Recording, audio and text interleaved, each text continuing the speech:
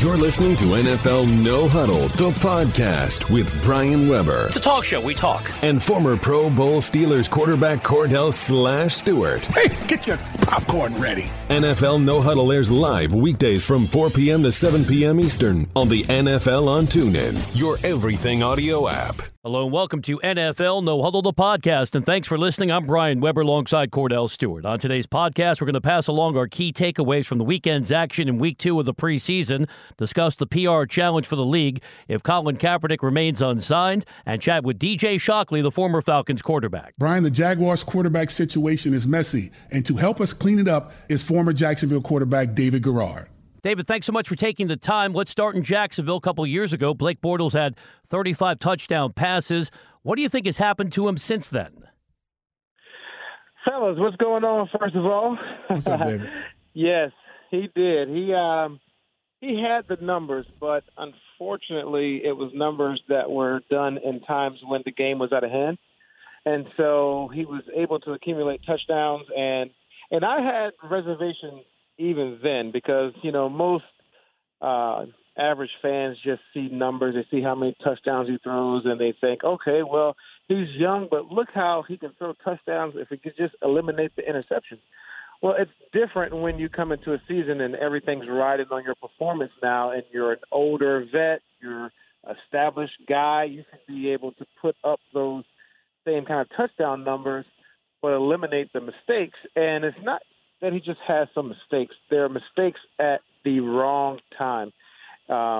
You know, you're getting down by 17, 21 points in the game, and it's out of hand by halftime. Well, now you just come out and you start slinging the ball around, and then you throw 3 touchdowns, but you got beat, 35-21. And so it's a situation where now that's not acceptable. You're going to your 4th year.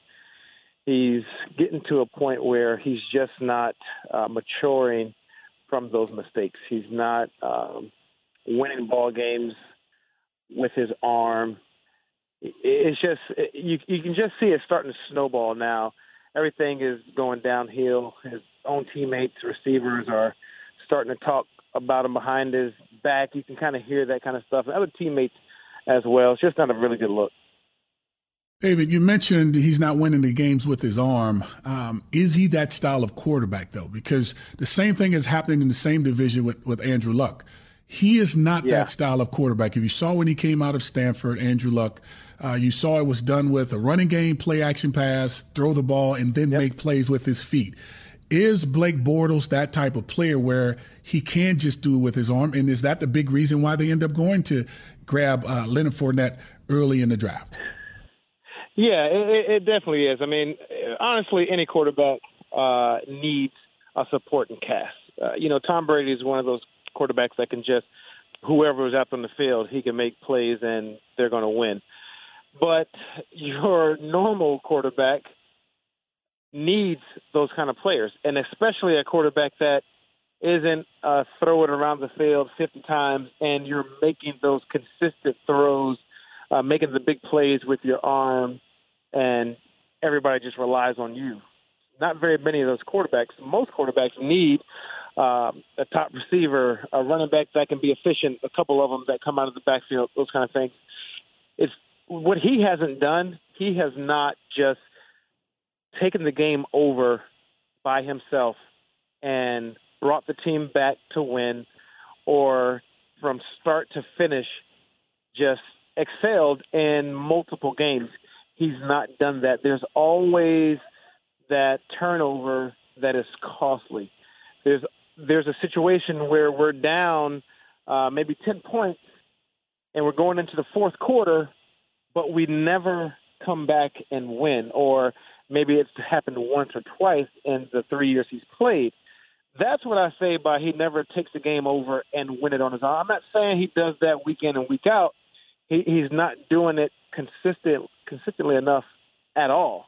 And so what happens is we get in these games and everything just happens to be working, and special teams is making plays, defense is making plays, and I mean plays by they're scoring touchdowns, and then offense is scoring touchdowns and not turning the ball over.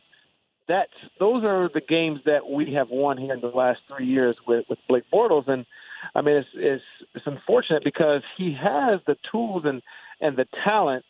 It's just for some reason he just makes these mistakes in the ball game that are very, very costly.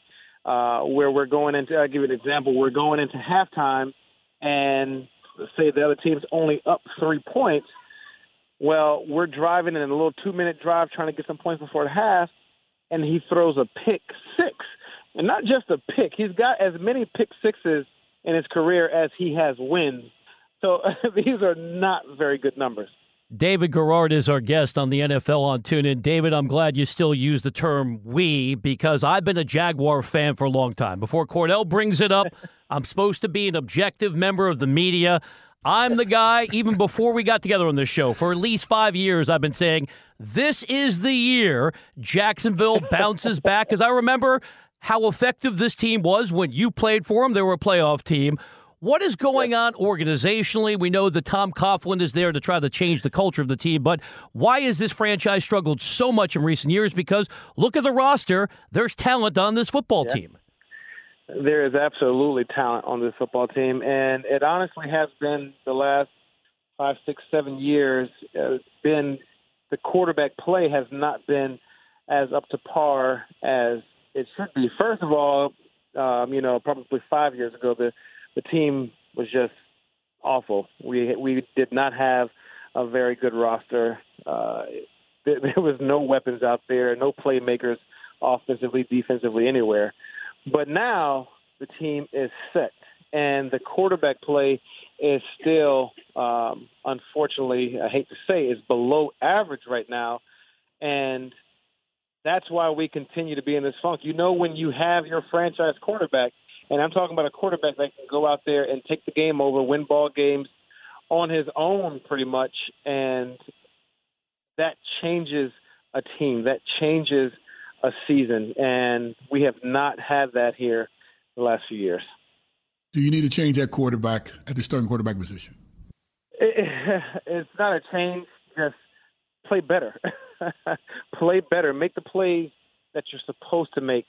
I mean, this Thursday night preseason game, it's going to be huge. It's one of the biggest preseason games in Jaguar history just because we have an open competition at quarterback now, and Blake has to go out there and play really well. I mean, when I look around at all these other preseason games and you see Russell Wilson go out and he goes 4 for 4 with a touchdown. You see Dak Prescott go out there. He's 4 for 6 or 6 for 8, 2 touchdowns.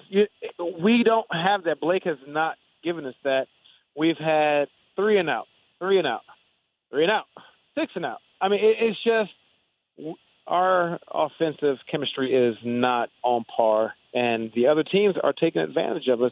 Last week with Tampa, we go out there 3 and out, first 2 drives, and Jameis Winston goes right down the field, both drives, scores a touchdown on the first drive, gets 3 points on the second drive, and then the backup comes in and he goes down.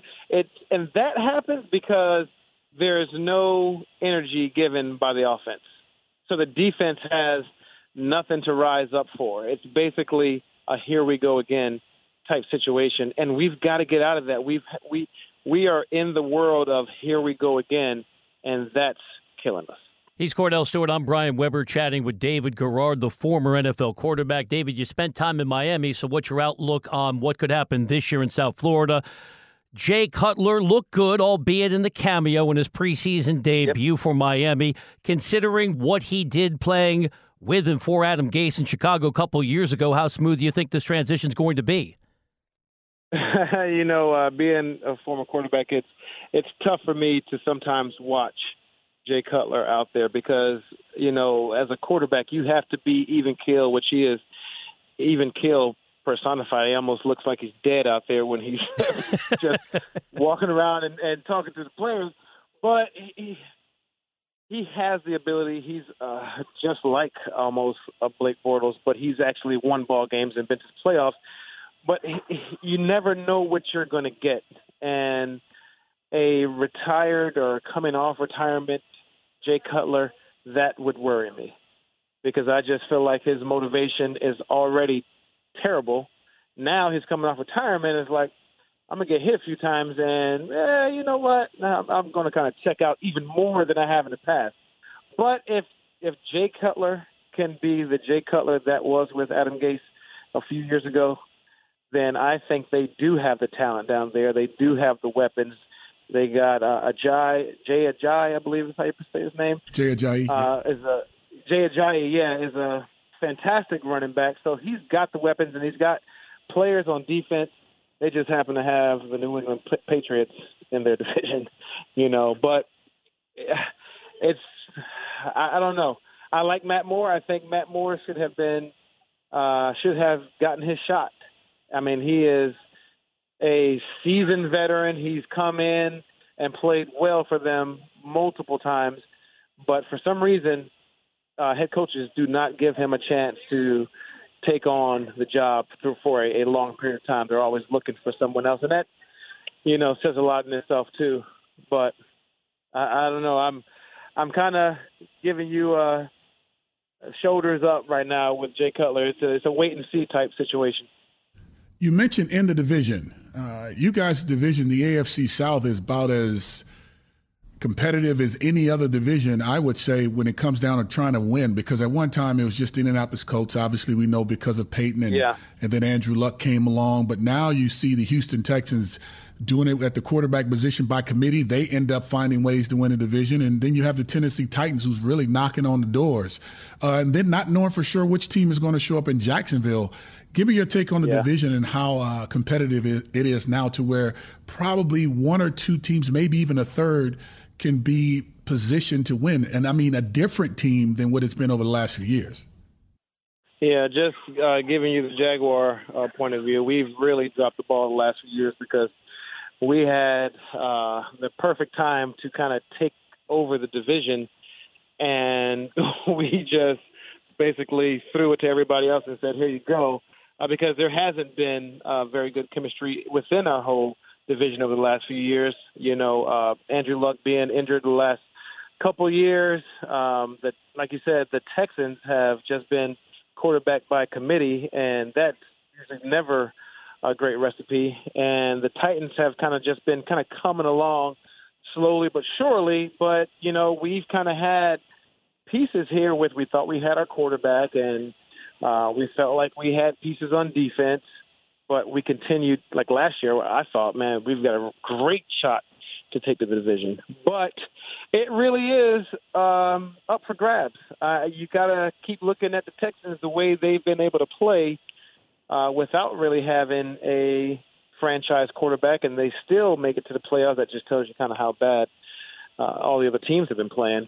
But, I mean, looking at it objectively, I feel like the Titans kind of have the best recipe for winning the division this year, especially if we can't get our quarterback situation straight. So I'm kind of leaning more towards the Titans with the hopes that Henne or Blake Bortles can get it right and really help take our team to win the division. David Garrard is our guest on the NFL on TuneIn. David, last one for me. You ended your career with the Jets. What's your overall view of what they're trying to do this year? I don't want to use the word tanking necessarily, but it feels like they're trying to maximize their draft possibilities. And how about what's going on under center? Can you think of a more challenging quarterback situation than what the Jets are dealing with here in 2017? No, I really can't. I was very surprised when I saw the moves they were making and all the guys they were getting rid of. I mean, good quality guys. But basically, without saying the word tank, they just said, you know what, do we win 4 or 5 games this year, or do we just play some young guys, play some guys that we can develop? And if we win 4 or 5 games that way, great, but we're probably not. And that's going to set us up for getting a high draft pick. And then once we get that kind of franchise quarterback, because there's a few coming out next year, then we can really say, you know what, all right, now let's start targeting some of these free agents, some of these guys. We're way under the cap. So they're trying to build for the long haul. They're not looking at this year as a win year. They're looking at it as a development year, and let's develop some of these young guys so then when we can put our roster together that we feel like we're ready to challenge for the division. Hopefully Tom Brady's out of the division by then. And then that might be another 5 years, right? He wants to play until he's 45, David. You know, the guy's going to be 45. I don't know if he's going to switch over to kicker and punter because it's great that you have changed your diet and all that, but these guys still come fast and they still hit you. And you've been playing for a long time now. The body just has a thing of just wearing down. Unfortunately, it happens to us, and it happens even faster when guys are putting their face mask in your chest. But he gets the ball out so fast, and he operates his offense so well that he doesn't get tagged like that too many times, and the refs also help him out too. Does not hurt when you have that winning combination. David, we appreciate the information. Thanks for the time. I tell Cordell that Jacksonville is not only America's team, they're Europe's team with the London presence. Let's just tell it like it is. They're a global superpower just waiting to take the next step. And hopefully one day we take that next step before somebody else becomes cool. And it'll be right. We, because I'm on that Jag train and I'm not getting off it. Thank you, David. Thanks, guys. You're listening to NFL No Huddle, the podcast, and we'll be right back with more after this. Between game-winning drives and walk-off home runs, follow TuneIn Sports on social media and get the latest scoop on our great sports shows. From MLB At the Plate to NFL No Huddle, be the first to know about upcoming interviews with some of the biggest stars in sports. Or check out behind-the-scenes coverage that you can't get anywhere else. Like us at TuneIn Sports on Facebook, Twitter, and Instagram, and keep up on all the latest news and happenings from around the world of sports. Welcome back to NFL No Huddle, the podcast. Here are your hosts, Brian Weber and Cordell Stewart.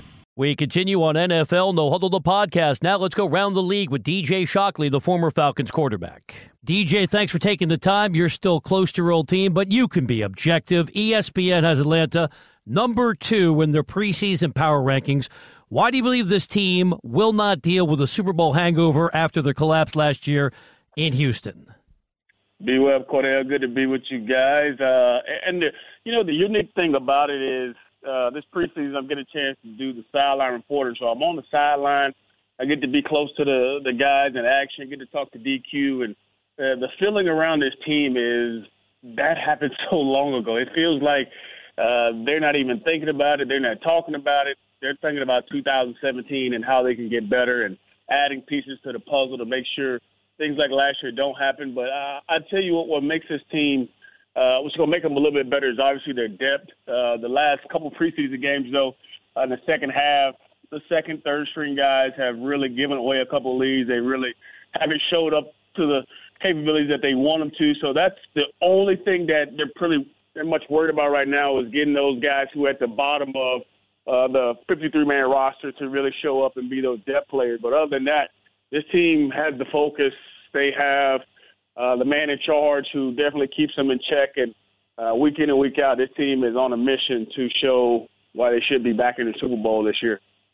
Yeah, DJ, you say they're on the mission and you say you're on the sideline and you're somewhat feeling the energy of what they're doing. But when watching that game, this team on offense and defense is moving extremely fast. And I don't know if it's because – they're just feeling the good energy because of the new stadium, because they felt like they really won the game last year, to just understanding that the things you mentioned, there is depth, okay? Players have gotten signed to new deals to where the team is still intact.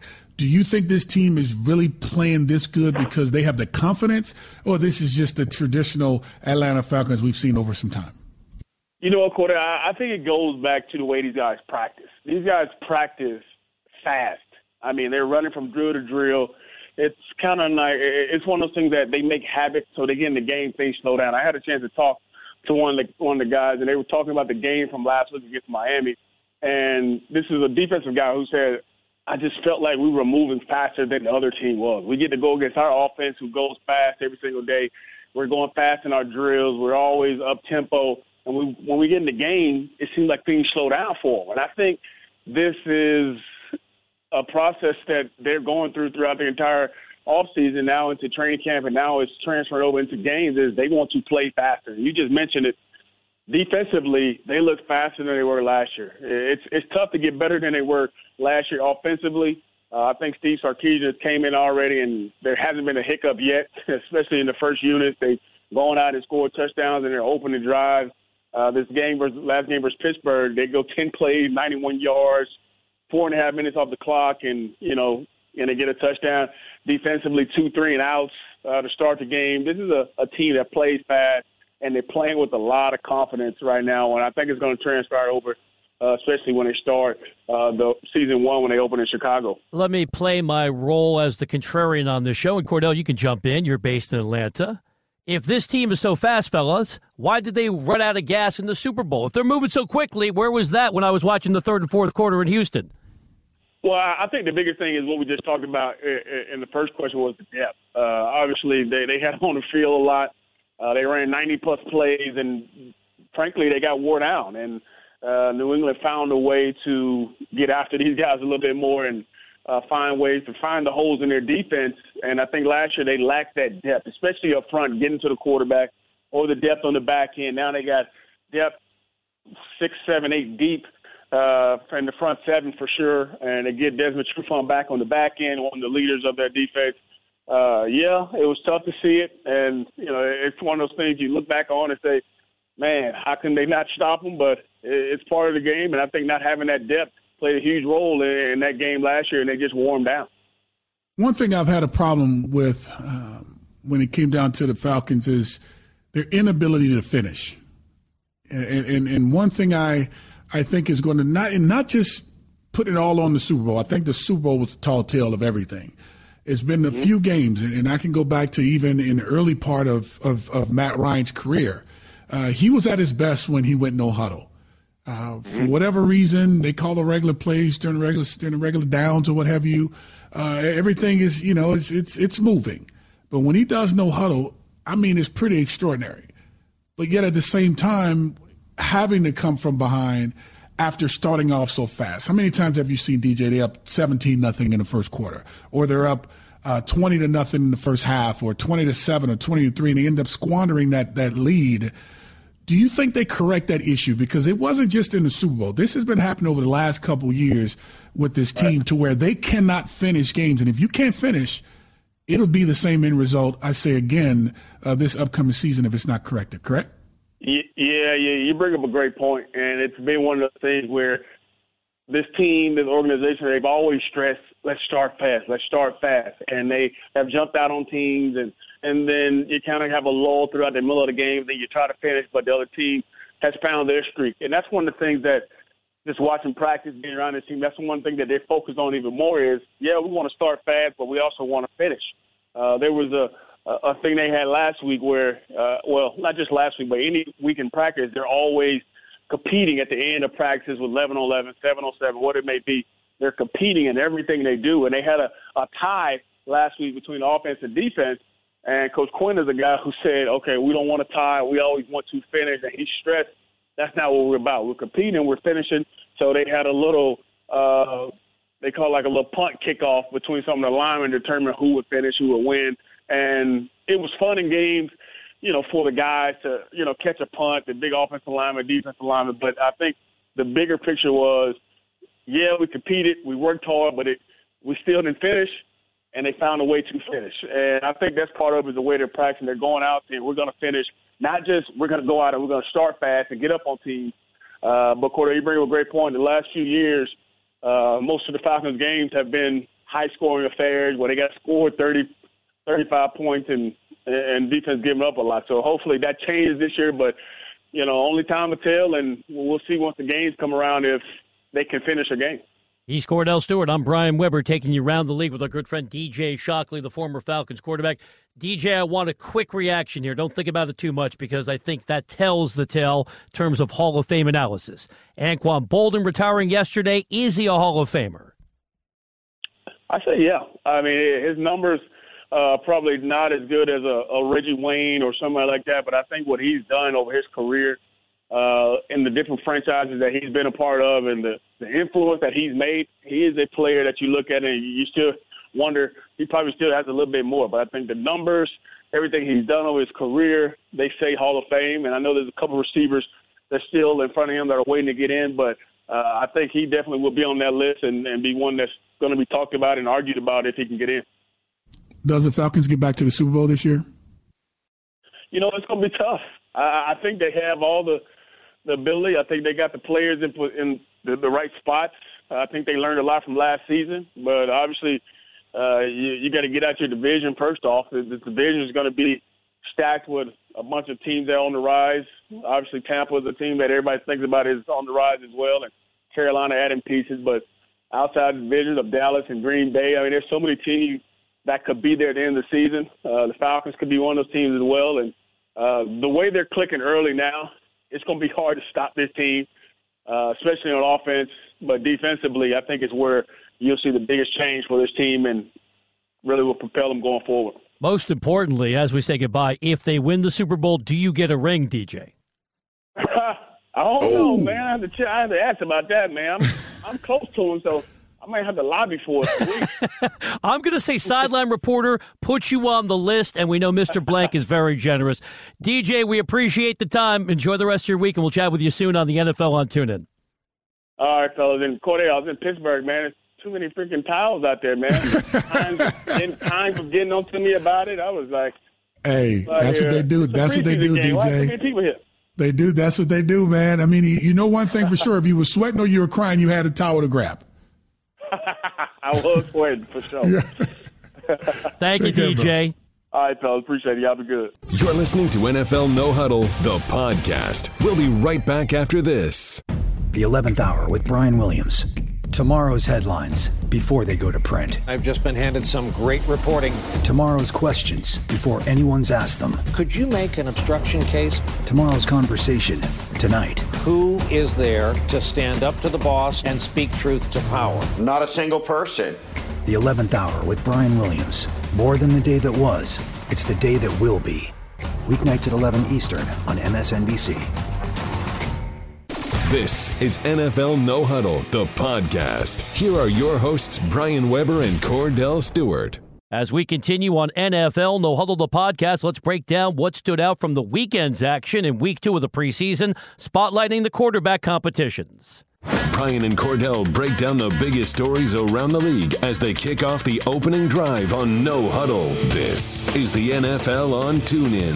If you watch the action on NFL Network on Saturday nights, San Francisco taking on Denver, it's not hard to figure out what was going on under center. I give you the stat line for Paxton Lynch. The numbers aren't terrible. He was quote-unquote efficient. 9-13, just 39 yards, but you got to watch games. He was checking down too much, not going through the progression now as I pretend to be the quarterback on the show, and when he missed badly. So it felt like this was inevitable today. It became official in Denver. Here's the head coach of the Broncos explaining why he's going with Trevor Siemian, who's retaining his starting job for the Broncos. After a long battle, about a 4 or 5 month battle, actually, we've decided on making Trevor Siemian our quarterback. That being said, both guys competed hard. Both guys wanted the job. I was pleased with both guys, but overall, the operation of the entire offense, decision-making, ball placement was more consistent with Trevor. That's why he won the job. At the same time, the new head coach of the Broncos expressed confidence in Paxton Lynch. I met with those guys this morning. They understood that. We just finished our team meeting, so everyone's on the same page. We're all going to support Pax moving forward. He's a young player. He's got a bright future still. And in my opinion, we have 2 quarterbacks. Most teams can't say that, and I truly believe that we do have 2 guys. So whoever would have played, I would have felt comfortable with, but Trevor was more consistent with what we asked those guys to do as a starting quarterback. Cordell, what's your perspective on what's going on with the Broncos? You told me at the start of training camp Trevor Siemian was going to keep his job. Will he be the starter all 16 games this season? I think he will, unless it's an injury or he just truly stinks up the joint. I don't think it's going to be anything where he's going to have to look over his shoulder of any sort. I'll say this about Paxton Lynch, and I had a chance to watch some of that game, and one thing he did not shy away from doing, it was scrambling. And sometimes his scrambling I think was probably or even stemmed from his level of uncertainty when it came down to making a decision, or he was just too late. And that's something that I think he brings to the table that's a little different than Paxton Lynch. And I believe everything Vance mentioned, that they have two quarterbacks. And Paxton Lynch's future is pretty bright. It's just going to be a matter of, will he be able to handle his emotions? Will he be able to handle this short-term disappointment of not having a chance to be considered as a starting quarterback on this team? Because he will be needed at some point in time, in some form of fashion. He'll be needed at some point in time. So it's just going to be a matter of, hearing the soundbite from Vance Joseph, the head coach for the Denver Broncos, mentioning that he just spoke to the team this morning and also talked to both quarterbacks, and which is, hey, both you guys are our quarterbacks. We're going to go with Trevor Siemian. But at the same time, Paxton, make sure you're ready because you are considered as a starter once you step on the football field, regardless if you don't start the game. Any time that you have to come in to a game and say the game is on the line, I mean, unfortunately for that guy coming off the bench, you have to play as if you've been in the game the entire game. So while physically you may not be depart, but mentally you better be locked in to where if there's some checks that you have to make, if there's some decisions when it comes to throwing a football you have to make, if there's some stepping up in the pocket to maybe even call timeouts, things of that nature, just being in dialogue with the receivers.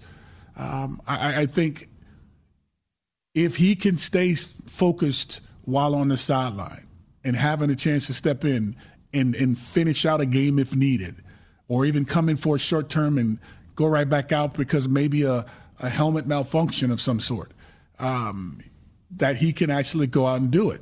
And the good thing is about this, I think, for the Broncos team is I think they're going with the guy that's the better quarterback at this moment in time for their team, which is Trevor Siemian. And as I said before, it's because of his experience. Now, it's not saying that Paxton Lynch is not good. It's just saying right now he's not ready. And to know that he's not ready right now does not mean that he can't be ready when needed. And that's the key. The key to success in the National Football League is when your number's called, being able to step up and perform and produce. In the quarterback position, I think one has the most eyes on it than any other position in the game because you're helped, if you're an outside linebacker, by the guy next to you. You're helped if you're a defensive end by the tackle. You're helped if you're playing cover two and you're the corner with the safety sitting on top as a half-field player. So you get the help. The quarterback, you have to lead. And so you have to make sure you have a clear mind, sound mind, and one at the same time that's willing to be able to go out and produce if needed, knowing that while you feel a certain way because you're not called to be the starter, you have to be ready. And I think Paxton Lynch will be able to answer that call whenever it's needed. He's Cordell Stewart. I'm Brian Weber. Monday edition of NFL No Huddle on the NFL on TuneIn. We want to hear from you. If you're a Bronco fan, what do you make of the quarterback situation in Denver? Team going with continuity. Trevor Siemian keeping his starting job. It's 832-688-6346. That's one team. Tune in. Coming up in 15 minutes, we take you around the league with DJ Shockley, the former Falcons quarterback. One more thought on Denver. If we go back to their winning formula when they prevailed over Carolina in the Super Bowl that we watched together, Santa Clara, California, undeniably it was the defense that carried that team. In fact, it's not just an opinion. Go back and look at the stats. Before he was benched, Peyton Manning statistically was the worst quarterback in all of football that year, and Brock Osweiler just held the team together. He only had one 300 passing yard performance, and it came in a loss. If they can get more health at the running back position, Cordell, remember last year, C.J. Anderson went down. If the defense is as stout as it's been in the past, what does Trevor Siemian have to do for this team to make a run to the playoffs in what I think is the most challenging division in all of football, the AFC West? Not screw it up. I mean, and I mean that with all sincerity. You can have a team where they're good enough to be able to win with some parts of the other part of the team lacking. Prime example, look at the Houston Texans. How many times have they changed quarterbacks? I mean, we can probably count them and having to use our toes to get to the bigger number. It can be done. But if they want to get to a championship, it's going to have to be a, let's say, bend but don't break mentality. Most importantly, don't screw it up mentality. We're not asking you to win the games, but if you can, that would be great. But most importantly, what we truly are asking you is to not screw it up. And if that's the case, be methodical, take the little things, get those 12 to 10 to 12 play drives, drives that are basically taking control of the game, things of that nature. You really put yourself in position with this defense on your team to be able to make a run at something good in the postseason. And that's hopefully getting back to something that they've been a part of a few years ago, which was Super Bowl 50, and that was the Super Bowl against the Carolina Panthers. So I just say Trevor Siemian, he just need to be the field general. Just control everything around him, make sure everybody's in the right place. He has the ability to do it. Do they need him to be Tom Brady? No. Do they need him to be a Matt Ryan? No.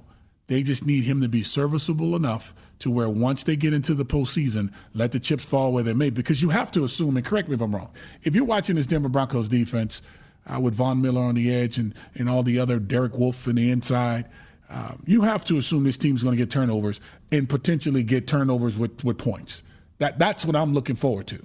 And then if they can create a good field position scenario for this offense, I think they can really be in some games. Now, how long would that pattern last? How long would that trend last? That's the major question of the day, if that's the direction they're going in, because I wouldn't want to sling it all over the place because they don't have a sling it all over the place personnel group with this offense.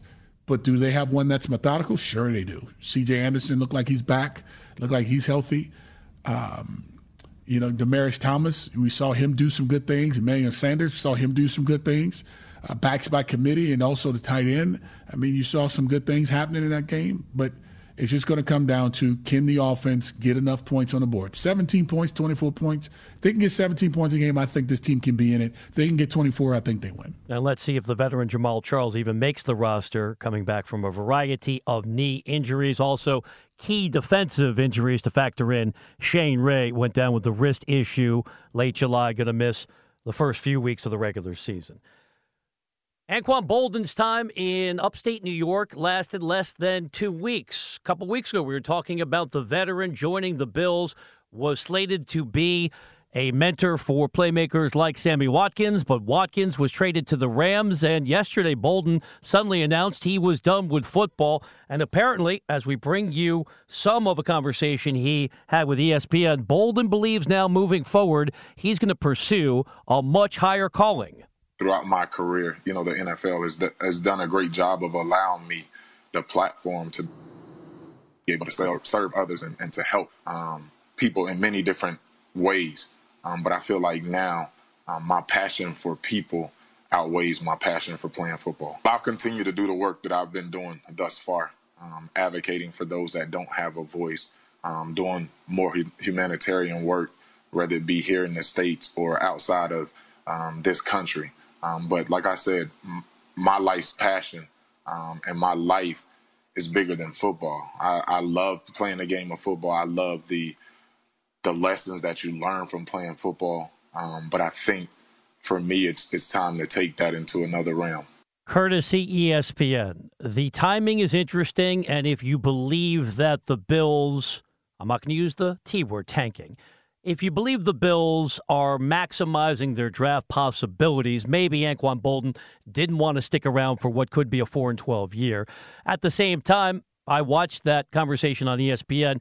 He said that activism has been at the forefront of his mind for a long time. At the age of 36, why not make that transition? The numbers are gaudy, better than 1,000 receptions. That's number 9 on the all-time list, 14th in yardage, 23rd in touchdown receptions, Super Bowl champion as well. But, Cordell, I think it's going to be challenging for him to get into the Hall of Fame for 2 reasons.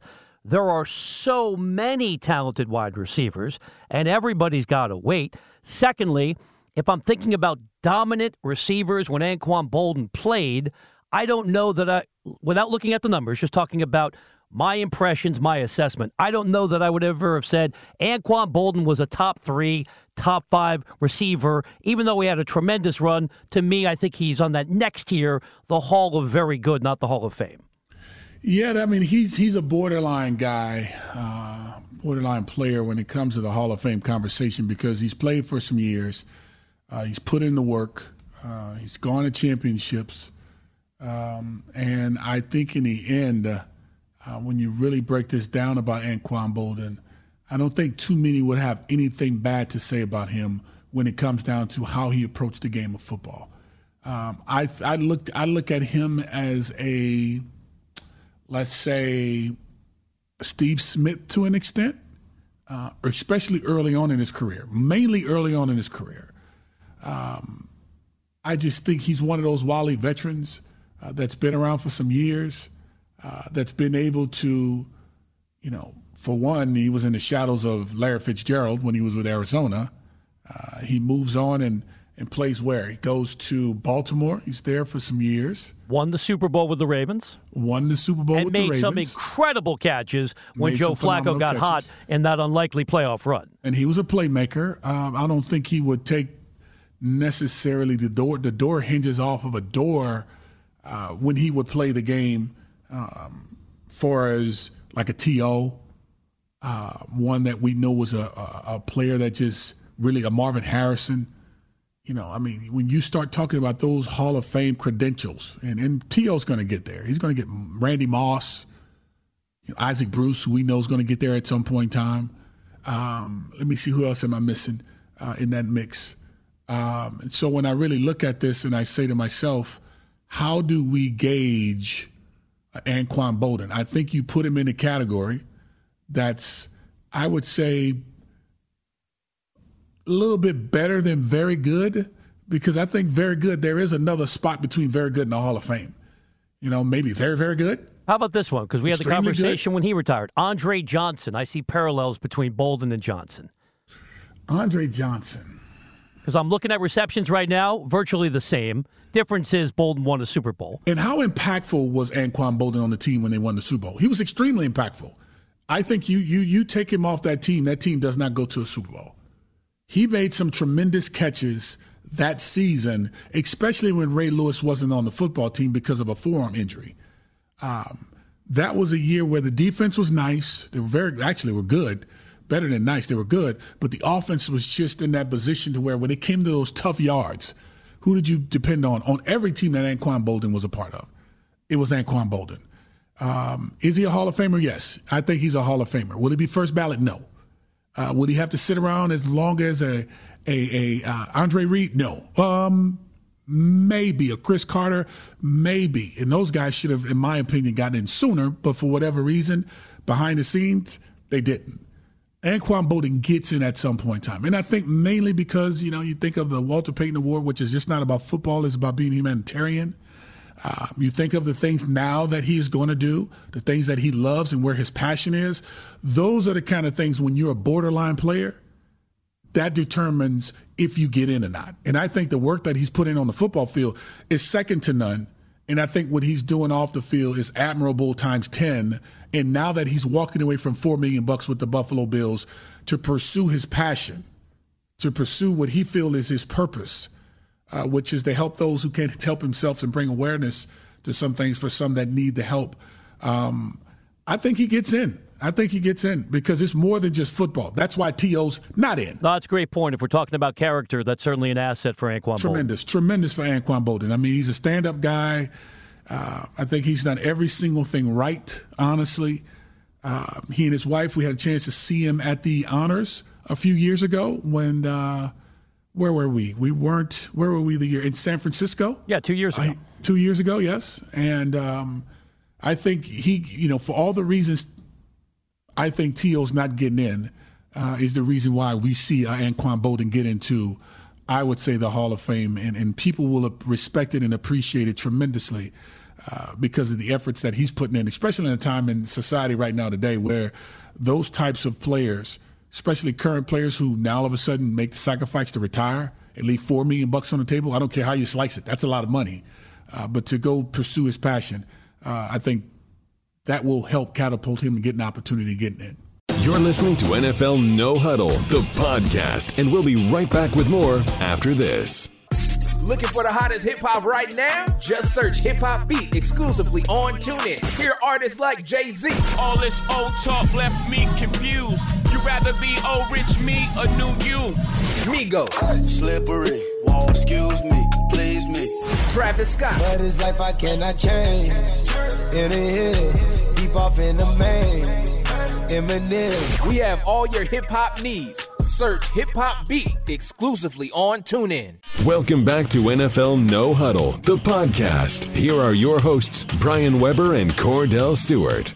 Cordell, as we close today's podcast, let's discuss the PR challenge for the NFL if Colin Kaepernick does not land with a new team. On the gridiron, there are clear lines to follow, but from time to time, there's a story that takes us out of bounds. Crazy, deranged situation. It's No Huddle on the NFL on TuneIn. Cordell, a couple weeks ago, Spike Lee announced on social media that he is prepared to lead a rally outside of the NFL offices in New York City. That is scheduled for this Wednesday, August 23rd. On Friday, the Atlanta chapter of the NAACP announcing that if Colin Kaepernick does not sign with a team, they're ready to lead a boycott of the NFL. So if Kaepernick's not playing when we get to week 1 of the regular season, how much of a PR challenge is that for the NFL? It's going to be huge because it's not just going to be something that just happens out of nowhere with Spike Lee and the NAACP. You see it transpiring right now in the National Football League. When you look at the Chris Longs of the world and all the other players that's come in and joined to show their respects and their sentiments to those who are actually suffering and not getting the same opportunity as others. And it's the stance that Colin Kaepernick took last year when he kneeled for the national anthem. And I just think it's going to get to the point where for those who may have been afraid to do anything, I think to see more and more marquee players actually stand up in some type of way, show their respects. You know, Chris Long, he still stood up, put his hand on his heart, but put his hand on the back of one of his teammates' shoulder pads and quietly said, you know what, and if it's okay, allow me to be able to participate in what it is that you guys are going through when it comes down to this football, to your stance. I think it was Malcolm Jenkins, correct me if I'm wrong? Yeah, Malcolm Jenkins continued his trend of extending a raised fist during the anthem. Yes, and he did that. And so I thought that was pretty impressive in my mind to see Chris Long come along and ask, if I don't put my fist up, or if I don't take a knee, is it okay if I stand by your side out of respect and be a part of the things that you guys are pushing for? And he's saying himself, being that he's a person that's from Charlottesville and knowing how he would want his city to look and act when it comes down to understanding the stance of a Colin Kaepernick and when it comes to racial inequality, racial injustice, and police brutality. For African Americans, there's some minorities and just African Americans, just period. And also just take it to the next level for all people. It's something that needs to be recognized. And anytime you suppress or you try to shut down, anything that's trying to be said. And again, as I said about Colin Kaepernick, when he chose to take the stance to want to stand for the national anthem, it's now in the hands of the owners when it comes to their perception on how the backlash is for Colin Kaepernick in the National Football League. And, let's be honest, the end result in the end for owners of these teams is what? Ticket sales, butts in the seats, and making sure that their product is something still good. And I think the more that you see players being advocates of what Colin Kaepernick has done, understanding it was a peaceful protest. It wasn't anything against any one person. It was just wanting to spring awareness. I think he's done a phenomenal job. And I think because of that, at some point in time, when you see more players, it's going to take more players in the National Football League, marquee players as well, along with what we're going to see with the rallies as well as the NAACP getting involved. You're going to see a movement that's going to force the hands of these owners to take a chance, because now most people are showing that they're for the cause in which Colin Kaepernick took a knee for, which was being against bigotry and trying to denounce that and giving people an opportunity to do what the Constitution says that you can do, and that's express how you feel.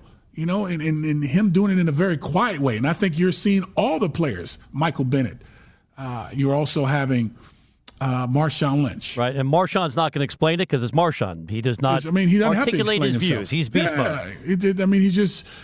I think everyone understands what it is. I mean, it's not a secret. I mean, you think people are just taking seats because they're tired and their lower backs are hurting? No. Taking stands for, I think, everything that Colin Kaepernick stood for in the very beginning. And it's just ironic how all of a sudden when you have Michael Bennett, then all of a sudden you have Marshawn Lynch, you have this foolishness taking place in Charlottesville, where there was a young lady that lost her life because of the foolishness that's taking place out there. So, yeah, it's going to change. It's going to change. It's guaranteed it's going to change. Colin Kaepernick will be on someone's football team sooner than later. Okay, but the pressure is going to mount. Define that, because it feels like, to me, most of these quarterback situations are fairly settled, right? Unless Joe Flacco can't go in Baltimore, and you and I have been telling it like it is, Ryan Mallett has looked lousy. I'm not endorsing Ryan Mallett at all, but if Flacco can go week one, what's the incentive for Baltimore to bring in Colin Kaepernick as a backup if they don't need him? Well, I mean, it's going to boil down to an injury of some sort. I mean, we said that. I said that from the beginning. I said he was going to get a job. I didn't think it was going to be that big of an issue to where I thought he was going to get a job by training camp. And I said after that, it's going to be based on injuries. If you look at Jay Cutler and you saw the hit he took against the Baltimore Ravens in the last preseason game, and then Coach Adam Gase took him out, that one hit made you understand that you take 5 or 6 more of those within a game or within a couple of weeks, something's going to give at some point in time. And I'm not saying he's going to get injured, but at the end of the day, that's all you're going to have left is Matt Moore, and that's a place. You look at what's going on. You mentioned Ryan Mallett. There's no guarantee that Ryan Mallett's going to survive as a starter quarterback if they need him to, let alone Joe Flacco in his back. He's just one hit away from needing to have Ryan Mallett to step up. We saw how horrible Ryan Mallett has been. Ryan Mallett is not a good quarterback in the National Football League. He's not. And to sit here and have him there as opposed to Colin Kaepernick after you heard Ozzie Newsome say that they wanted him to be on a team, as well as John Harbaugh, the head coach of that football team, saying that they wanted him. And Steve Bisciotti took a step back and said, you know what? In fairness, it was a report that Ozzie and Harbaugh wanted him. We didn't hear that directly from them. Just want to clarify. No one rejected it. And no one came back and recanted it and said, you know what, it wasn't true. So going off of what sources say, let's just say sources said, survey said that Colin Kaepernick is wanted on the football team. It was Bisciotti's call, and he ended up choosing to not be a part of it. And so, you know, when it all boils down in the end, you know, that has to take, just as Colin Kaepernick, just as Michael Bennett, just as they ask the players on the football field and how they play, there needs to be bravery by the owners to say, you know what, he didn't do anything harmful to anyone. He took a stance. And if it's okay for certain other things to happen, like a Joe Mixon of the world, I'm happy the kid is playing, but yet he did something before he actually came to the National Football League. You all of a sudden have Ezekiel Elliott on the hot seat of maybe missing 6 games because of the personal conduct violation. And so, you know, here it is. He took a peaceful protest to stand for something that I think everyone in this country can say, you know what? You know, there's only so much you can stand, but you can't stand no more when it comes to what we're seeing happening, and not just in this country, but around the world. You know, I mean, there's no reason to have it a double standard, or even not giving people their chances to even get jobs, or they have to change their appearance because in some cases it's causing interference for guys to get jobs. You know, Michael Vick and Ray Lewis saying this guy needs to shut up and cut their hair. You don't need to do that. Come on, it's football. You're getting scabs on your arms. You're getting gashed wide open with stitches. And, I mean, it's not that big of it. You have tattoos over all the athletes in the game. You know, you have some crew cuts, some hairs painted. Come on, man. It's just not that big of a deal. You know, the guy deserves to be in the National Football League because his talent says so. It's just having that meeting in the office to figure out where is his focus. If his focus is where it needs to be and he wants to play football and he has the talent to do so and he fits the bill of what you have on your team, because that's what it's going to come down to, the owner's perception, because not every quarterback, not Josh McCown, can be on every team. Not every owner wanted a Josh McCown. Not every owner wanted Ryan Fitzpatrick, okay? Not every owner wanted a Chris Hackenberg, especially in the second round, considering what we've seen as of lately with him. With that horrific type of football he's playing, he has a job. Why can't Colin Kaepernick has one? It's going to boil down to that. And if he gets the chance, I think via all the things that's transpiring in the National Football League, guys actually standing up for the things that Colin Kaepernick mentioned, to all of a sudden this rally. If it's going to bring that awareness to the point where it's understood that, hey, you know what? He just took a stance for something that he didn't agree with. Just give him a chance. Why not? He hadn't done anything wrong. He's done nothing with the law. He hadn't done anything for the personal conduct violation. Didn't break any rules. You're right. Well said. And as we wrap it up, undeniably, in my opinion, Kaepernick far better than anything the Jets have under center. Thank you for listening to NFL No Huddle, the podcast on iTunes with Brian Weber and Cordell Stewart. Listen live weekdays from 4 p.m. to 7 p.m. Eastern by downloading the TuneIn app and searching NFL No Huddle. The National Football League is on TuneIn, your everything audio app.